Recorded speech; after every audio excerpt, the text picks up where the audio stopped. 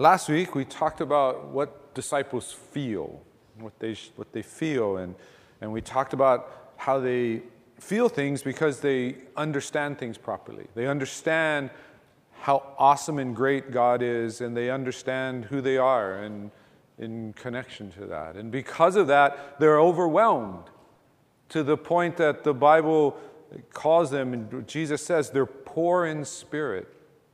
They're poor in spirit.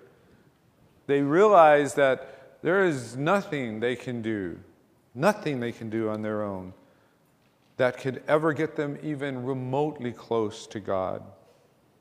They're poor in spirit.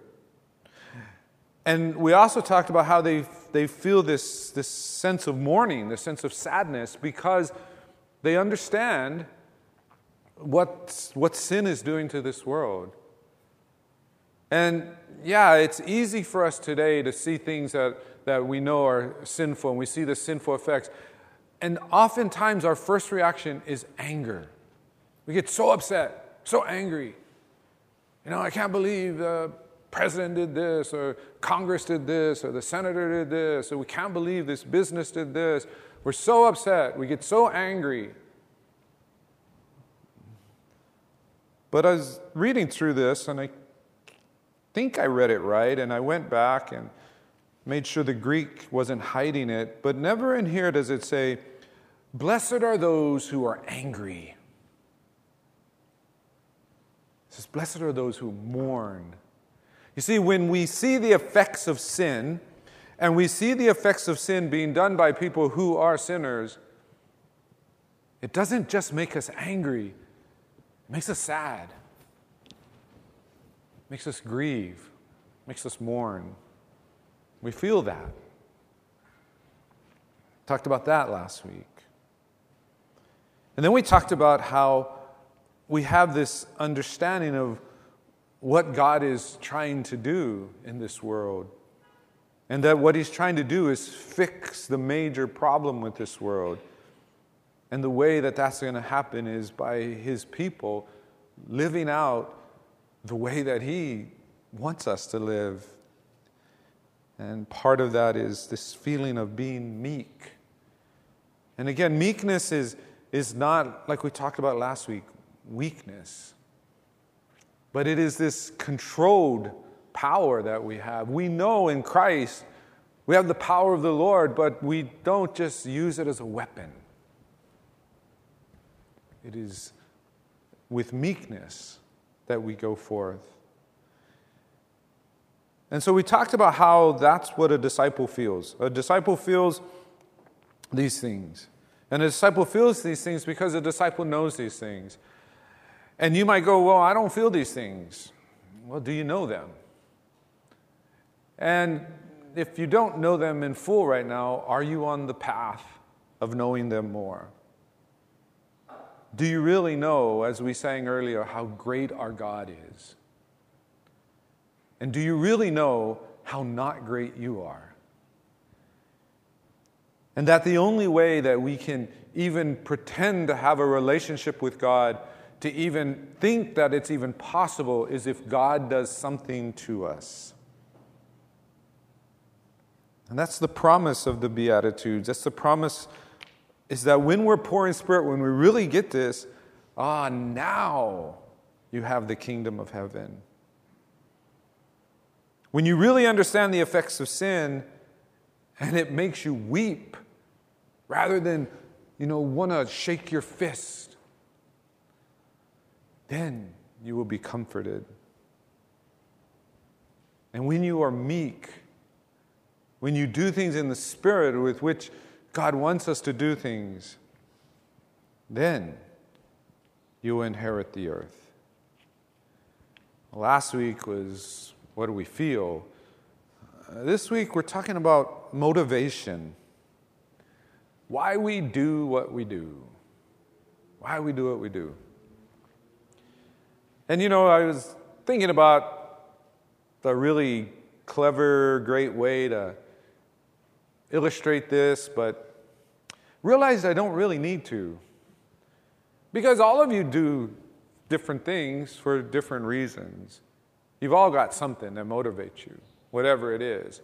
Now, sometimes motivation gets pressed down, and we don't really know what motivates us until maybe someone comes along and challenges us on it. But we all do things. We don't just randomly do things.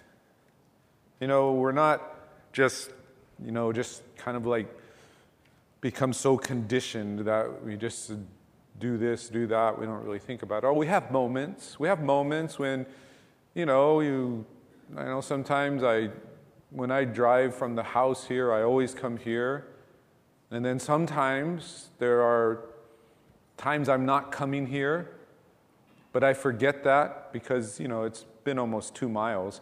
So I forget that on the way, and I end up coming over here, and then I realize, wait a minute. I wasn't going to the church today. I was going somewhere else. Lost my focus, lost my motivation. We have moments like that, but for the most part, we do things for a reason. And we don't always, again, know the reason, always articulate the reason, but we do things for a reason. If we're going to be disciples, we need to really ask that question, what should motivate us? And Jesus provides the answer here in the Sermon on the Mount. Not why do we do what we do. For most of us, that's some kind of mixture of motivations. There could be many different reasons we do different things. But it's really the most important motive, the purest of motives. Why do we do it? Even good things. I think people do a lot of good things, and they do them, but they also do them for the wrong reasons. They want to help, but they want to help because maybe it's by helping they get some form of control and some kind of power.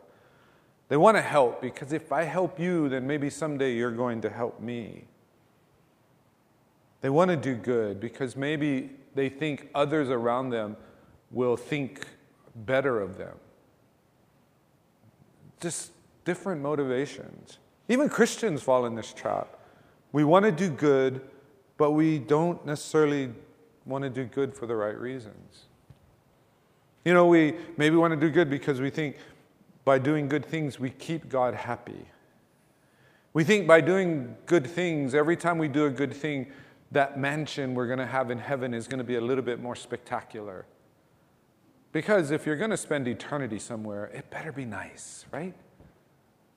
So we're motivated by different things. We're motivated because even when we think that it's good, even when we think that we're doing it for the right reasons, it gets mixed up. Jesus wants to make that right. In fact, it's one of the reasons he came to earth, was to make this right, to help us get our motivation right.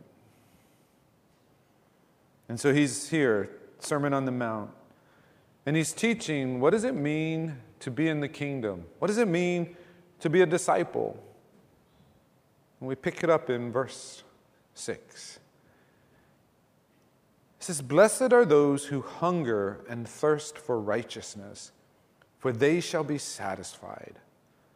Blessed are the merciful, for they shall receive mercy.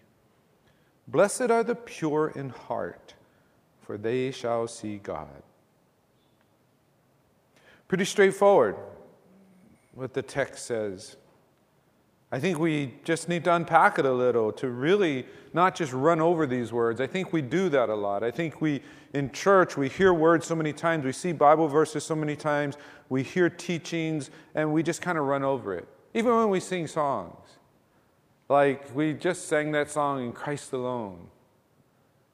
And I don't know about you, but I can't sing that song when you get to like that third verse, when it talks about how darkness thought it had won. And just bursting forth, Christ overcame death. But we get so used to these words, we don't even react anymore. We don't respond anymore. It's just like, oh yeah, it's really cool. Thanks, Jesus. Thanks for, overpowering sin and death. That's really nice of you. That's good. That's what my told you a couple of weeks ago, my daughters always kind of accuse me of. They accuse me of not being a great gift receiver. Because, or even when they do something, they all know that, if my daughter went to the Olympics and won a gold medal, I would say, that's really nice. It's good, right? And I think that's how we treat God sometimes. That's how we look at these words, and we don't stop for a second and really understand in depth. It's almost like we're afraid.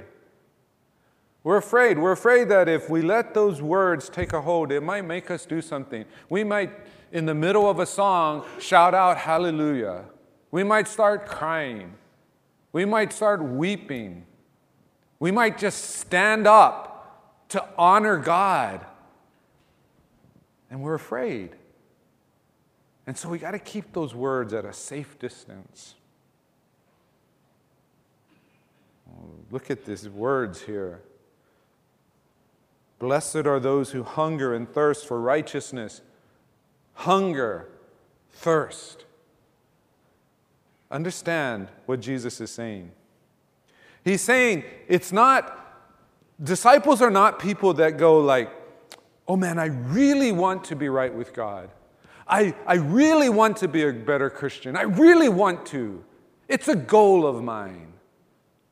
I want to. I'm going to work hard for it. I'm going to try my best. I'm going to do everything that the pastor says I should do, or that maybe I have a book on righteousness. I'm going to do everything I can. I'm going to get all the help. I'm going to connect with a Bible study group. I'm going to even maybe get an accountability group one-on-one. No. Still not it. Look at the words he used. Hunger, thirst. Hunger, thirst. Most of us don't know these words because we don't really know what it means to be hungry. We don't really know what it means to be thirsty. Oh, we get hungry and thirsty to a certain level, but most of us have never experienced true hunger and true thirst. We haven't gotten down to the thing that we know is true. What we know is true is that we cannot live without water. I think they say we can go about 3 or 4 days. And we cannot live without food. And I think they say, depending on you and what starting weight you start at, you can maybe go longer than others. But, generally, we're talking a few weeks. Most of us have never been that close. We haven't gone 3 days without water, where we really understand, I really need water. Most of us haven't gone 60 to 90 days without food, where we go, I really understand what it means not to have food. I get this hunger and thirst thing. That's what Jesus is talking about. He's not saying righteousness is a goal, it's an objective, it's something that you really want, it's a high dream, it's a priority. No, he is saying it is as much a need. You want it so much, you need it so much that it is like food and water. That's a disciple. That's a disciple that says, I'm not going to settle. I'm not going to say, I got enough, good enough, okay, I'll get to it when I get to it. No. You hunger for it. And you hunger for it because you don't have it. And you desperately need it. Too many of us, and I'm not talking about the population in general, I'm talking about people in the church. I'm talking about myself. I'm talking about people who've walked in the faith for decades. I'm not talking about everybody else. I'm talking about us. We have developed a take it or leave it attitude towards righteousness. It's almost like it's an option. It's like, okay, I got this plan with God. And the plan was, I pray this prayer, and then He gives me all this stuff. He gives me eternal life, and He gives righteousness, but it's kind of on a layaway plan. I'm not really going to have it until later. So from the time that I prayed that prayer and I became a Christian until the time when I die and I finally get all this righteousness and stuff, in between, I'll just, I'll do the best I can. No. It's not what it's talking about. That's how so many of us are. We've made it like, great, got that, it's good. Someday, going to have righteousness. It's no. You hunger and you thirst for it. It has become essential to your life. You cannot survive. It is not an option. And we wonder why our churches are so powerless. We wonder why Christians have lost their voice in a supposedly Christian society. It's because we've made righteousness as just an objective or a goal or a nice thing to have. And we no longer hunger or thirst for it. I can guarantee you, I can prove it to you. I can prove it to myself. Within an hour of me leaving this place, I don't care how much God convicts me of the Scripture. I don't care what I feel in this moment, in this place. Within an hour, I'm going to be back in the world. I'm going to be thinking about those Dallas Cowboys and how they just blew it yesterday and why Dak Prescott is their quarterback.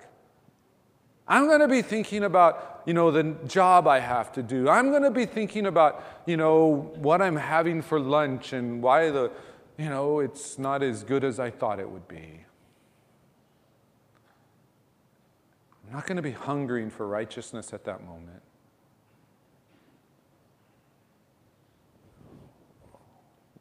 Why?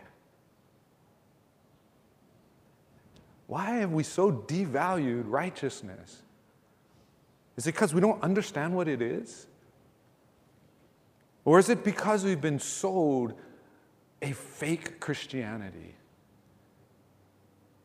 An incomplete Christianity that says righteousness, don't worry about it. You got it. God promised it to you. Don't worry about it. You know what I love about this, though? What's great about all of these things? If you hunger and thirst for righteousness, it says, they will be satisfied. It's not this, I remember the first time I saw this picture, it was like a cartoon, and it was kind of funny, but I got it. It was like this donkey, and he had a stick on his head, and there was a string, and there was an apple. So the whole point, right? The donkey's following the apple, trying to get it, wants to eat it. That's not what God's doing. He's not saying, here's righteousness. It's just out of your grasp, and it's going to keep you moving. No. He says, you're going to be satisfied. You're going to receive it. You see, we confuse this even more. Not just because most of us have lived our entire lives in the first world where we really don't know what it means to need something. But then we've confused things. We've confused by elevating wants to the level of need. And I said this a couple of weeks ago, and I think it bears repeating. That when you elevate wants to need, you will never be satisfied because your wants will always change. That's the plague of our society. Our first world society is we don't have real needs, so we generate needs. We say these are the things I need when really they're just the things we want. We don't really need them. And we chase after it and then we get it. And what happens is when we get the thing that we want, we realize after a while that, we want something else. Or what we thought that thing would provide for us, it's not providing for us. So we look somewhere else. We become addicted to happiness,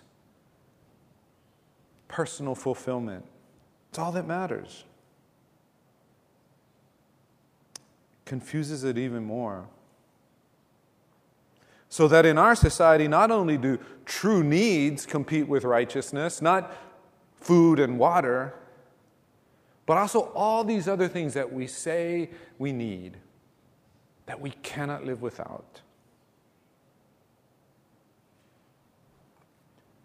Disciples, you are motivated by a true need for righteousness. More than a deep desire, more than just the anticipation of the child at Christmas wanting what's in that box. More than that. We hunger and we thirst. Look at this second verse. People are like, good, let's go to the second verse because I really don't like that first one. That one, kind of hits too close to home. Let's look at the second one. It's not much better. See, disciples are motivated by mercy. They're merciful. They're motivated by mercy more than they're motivated by justice. They're motivated by mercy. They don't worry about justice. Justice is God's thing. What God has called us to do is to be merciful. Now we need to understand what it means to be merciful. Merciful doesn't mean to be blissfully stupid. It doesn't mean to act like nothing ever goes wrong or nobody ever does anything wrong. It's not to say merciful is to erase sin and say there is no sin. That's not merciful. In fact, oftentimes that kind of attitude is the opposite of merciful. It's not merciful for God to say, like, you guys all made some mistakes, but here's what I'm going to do. One-time offer only deal, I'm going to wipe them all away, we're going to start all over. That's not mercy. In fact, that's kind of cruel in a way. We think of mercy that way. But here's mercy. Here's the picture of mercy that we find in Jesus Christ. You remember when Jesus was being criticized for hanging out with the tax collectors and the prostitutes. And in that society of the time, like in Jewish society of that time, they were the lowest. Tax collectors, prostitutes, for different reasons. But they were considered the lowest of the low. And Jesus would hang out with them to the point that some of the other religious leaders thought they were making fun of him because they would say, he's a friend of sinners. And unfortunately, people get this half right. They think Jesus was showing mercy by hanging out with the sinners. No. Because Jesus didn't just hang out with the sinners. He met them in their sin. And in great mercy, he refused to leave them there. Do you get it? It's not merciful to say like, oh yeah, I accept everybody. I don't care what you do whatever. I accept everybody. You can have whatever, you can live whatever lifestyle you want, you can commit whatever sin you want, I accept everybody. Because that's what Jesus did. No, it's not what Jesus did. You see, Jesus was one of those who saw the blessed are those who mourn. He saw what sin was doing to these people. And he didn't just pretend like it's okay. He refused to leave them in their sin. He provided a way of rescue. It's not mercy to pretend like there's no sin or there's no problems and there's no consequences and effects. Our society has advanced to the point where we can no longer talk about certain things that the Bible says are sin, not so that we can judge them, but so that we can actually help people. You can't even talk about it anymore. And wounded people walk all around us, and we don't help. And we feel good about it because we think we're being merciful and we think we're being tolerant.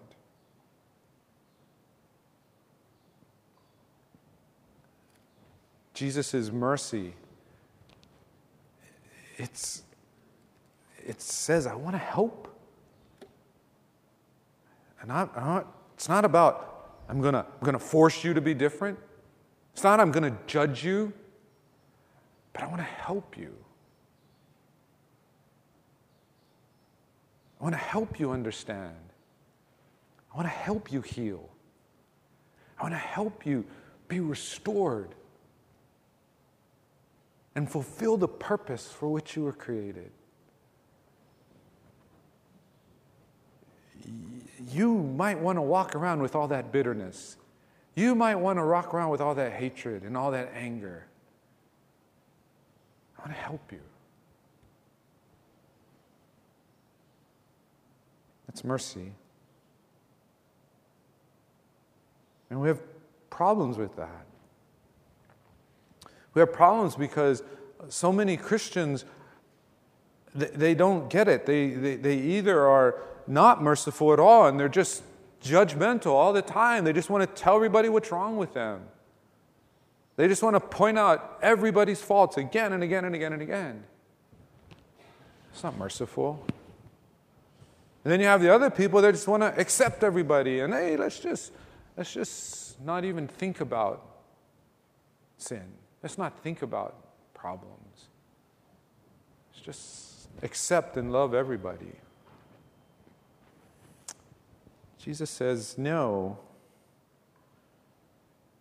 We need to love people. And we need to love them enough that we will show them mercy, and we'll show them mercy by helping them. And it's hard. Because the hardest people to help in the world are people who don't think they need any help. People who know they need help, they're pretty easy to help. They're just right there, help me please. But people who think they got it all together, or people who've carefully constructed a world, and we all do this to an extent, we all kind of, live a world where we try to create like something that helps us kind of get through, some stability, some defense, and we create it. And sometimes it doesn't matter how harmful it is to us, as long as it kind of protects some peace of mind and gives us some sense of identity. And once we get that, we don't want anybody touching it. It's kind of how my mom was with stuff. When we lived in Ewa Beach, we had a pretty big house. It was like a 6-bedroom house. And every time one of us moved out, that room got filled with stuff that my mom had. And if you asked my mom, she always had a reason for everything she had. There was always a reason. And she didn't want you touching her stuff, even though a lot of it was just junk. She used to do the preschool and at the church, and they would do crafts, and so she would save egg cartons. My mom would have a whole room full of egg cartons. I remember one time she made, back when Big Macs came in styrofoam containers, and she found this craft where you could make like a little puppet out of the Big Mac container. You put eyes on it, put little hair, things. We had a room full of Big Mac containers, right? She always had a reason. She had a system. Couldn't help her. When my wife and I, we had moved back to Hawaii, and we were going to live with my parents in this house, and we had our kids and everything. And it's like, how can we live here? There's no space for human beings. And one of my other brothers, who's he's a lot more blunt than I am, and he said, just clean it up. Don't get rid of anything precious like photographs and mementos, but just clean it up. And if she complains, I'll replace whatever she complains about. Oh, she complained. She was really upset. And we're trying to help her. We're trying to help her enjoy her house, have a better house. We're trying to help her because there's no way we could have lived there with her, and she loves her grandkids. She loved my wife. She loved my wife more than she loved me. She wanted us there. We tried to help, but she didn't think she needed help. She wasn't happy. And that's how a lot of us are. And it's hard. It's hard to help people who don't think they need help. But we're called to do it anyways. We're caught up in this world where we so many things that where wrong has become right. And I'm not telling you it's easy, but we're called to be merciful. I should never hear a Christian say this. I've lived long enough to say whoever has become president, someone from the other, supporters, my friends who are supporters of the other person will say this, well, I'm going to move. I'm going to go to Canada, or I'm going to go somewhere else. I'm going to, Europe, or I'm going to move. I'm going to leave the country. That Obama's president or that Trump's president, I'm going to move, right? Christians, we don't really have that option. We're called to stay. And we're called to show mercy, even if it's dangerous. And even if people will hate us, when all we're trying to do is bring God's love to them. Well, to get there, we have to overcome some attitudes, because some people don't have problems with what I'm talking about because they don't really show mercy at all. In fact, when they talk about mercy and God's grace, they only talk about God's grace and mercy directed towards them. And their motto is, mercy for me, justice for everyone else. Can't have that. It's mercy for all. And you see, the merciful, they get there because they realize the things that we saw in the first 3 verses. They realize how great and awesome God is, and how not great and how not awesome they are. And they realize that the fact that God loves them is more grace and mercy than they could ever deserve. They realize they're objects of mercy. They realize that they have sinned against God. They have rebelled against God. They have ignored God. They have treated God like just an idea or just a far-off being. And they have treated things like His righteousness and His gifts as not important. They've done all of that. And yet God still extends to them mercy.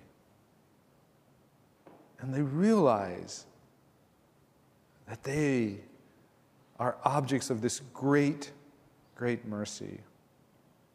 And when you really get that, when you really understand that, you realize that there is nothing anyone else can do to you that doesn't deserve forgiveness. That no matter how much you're offended, it is like nothing compared to how much you offended God.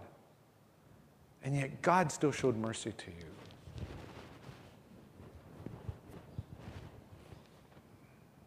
It doesn't matter what the story is. It doesn't matter if you tell me, but you don't really understand what this person did to me.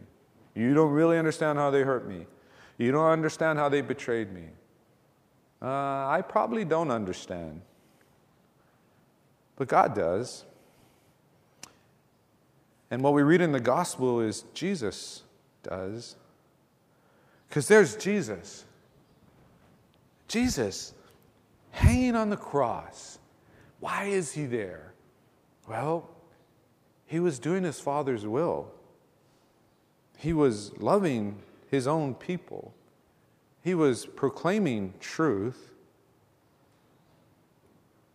But then, he had developed some followers, some of them who were so cowardly, they didn't want to hang around when things got tough, and one who betrayed him.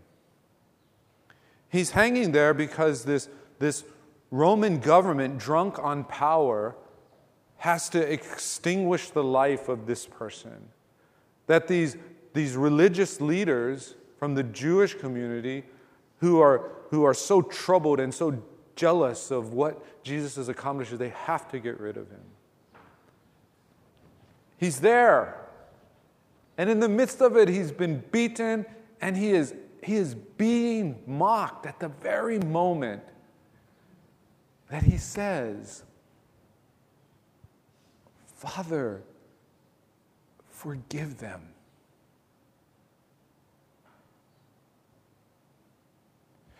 If you're right now listening to me tell this story and it doesn't do something to you, you don't need to get your heart checked.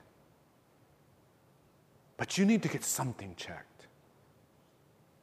If you don't realize when you hold grudges against somebody that when you see what Jesus is doing, hanging on that cross, the object of scorn for the whole world, and he says, Father, forgive them, and you cannot forgive, and it doesn't break you inside, I don't know what to tell you. I really don't. I don't know how to tell you anything else than what I'm telling you.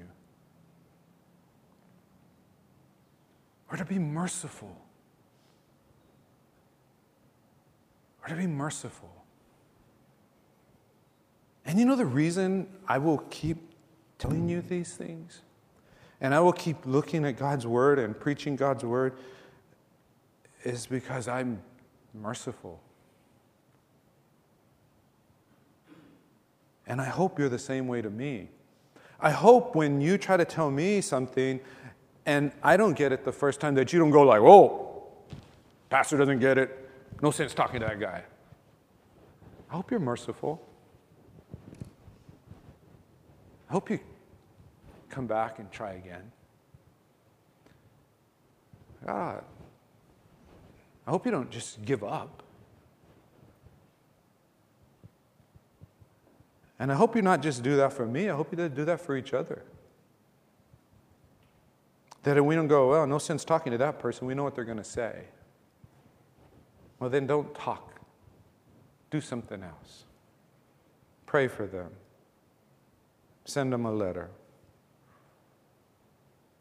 Do an act of kindness.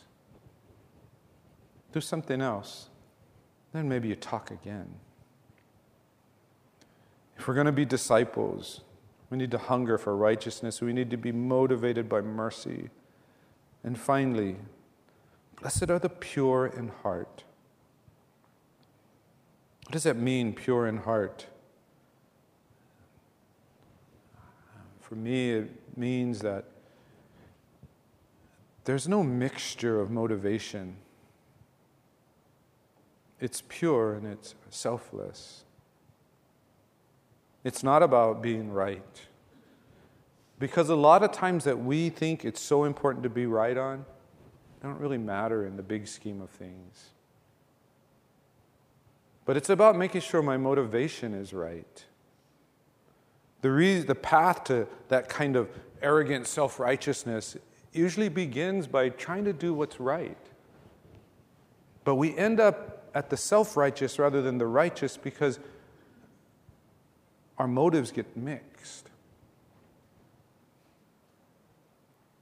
And now it's suddenly about being right and thinking, I know better than everybody else.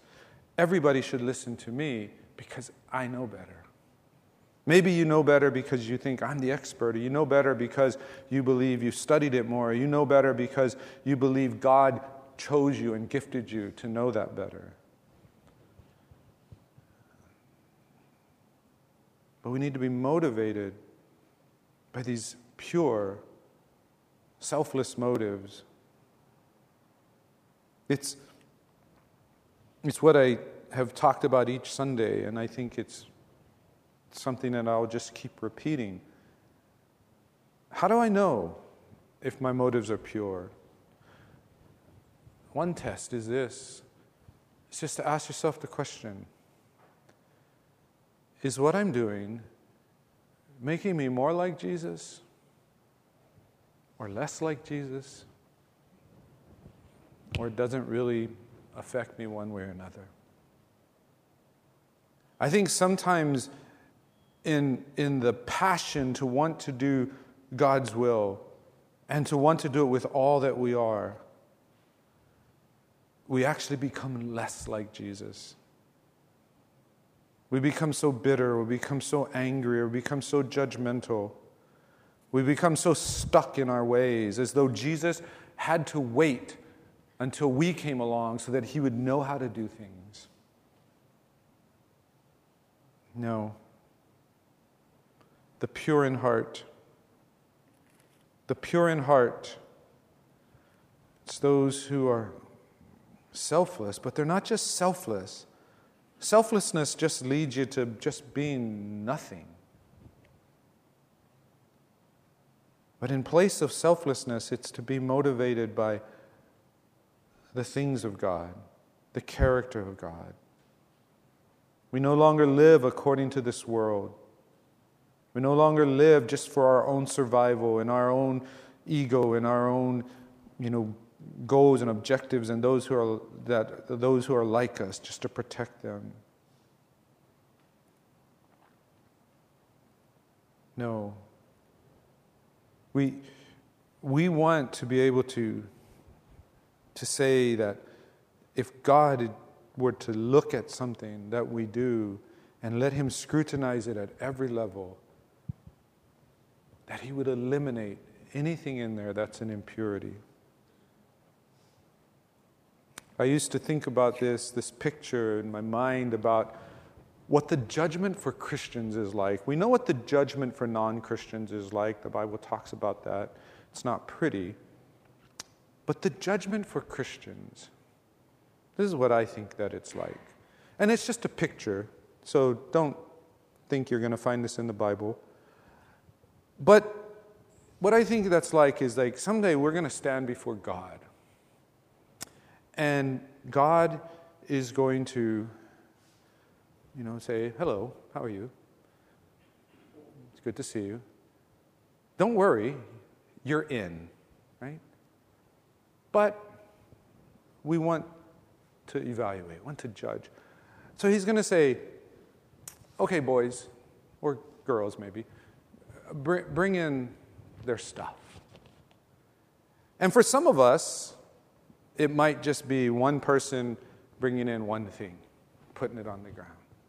For others of us, it might be like big old dump trucks coming in and just pouring out all the good things that we did in this world. It's all there. Some of us big stacks, some of us medium sized, some really small ones. And then God's going to say, all right, light her up.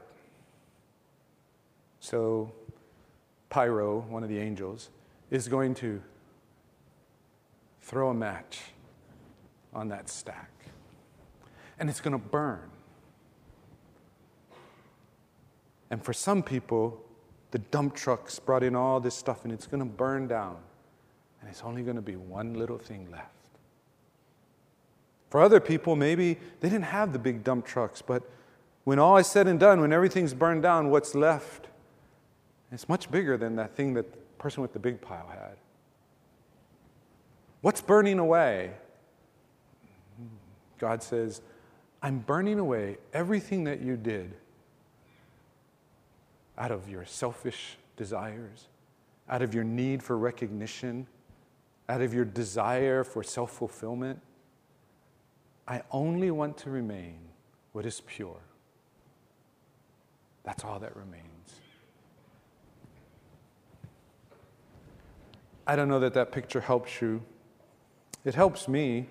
But you might go, well, aren't we still doing it for a reward? Aren't we still doing it for some kind of make God happy kind of a thing? Not really. Because this is what the picture is in the Bible that we read in Revelation, that God is going to create a crown. And the crown is based on how we live our lives. And so if you take my picture, like he takes whatever's left and he makes a crown. And for some of you, he may be stretching this crown to make it fit around your head. And others of you, it's going to be this huge, humongous crowd. But then, Jesus Christ enters the scene.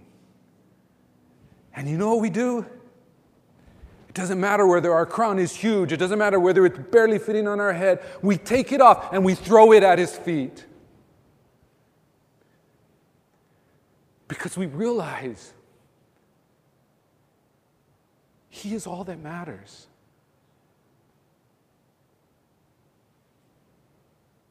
It's not about my righteousness. It's about his glory and his kingdom. And we get it. My challenge to myself and my challenge to you is get that now. Understand that now. Experience that now. Live that way now.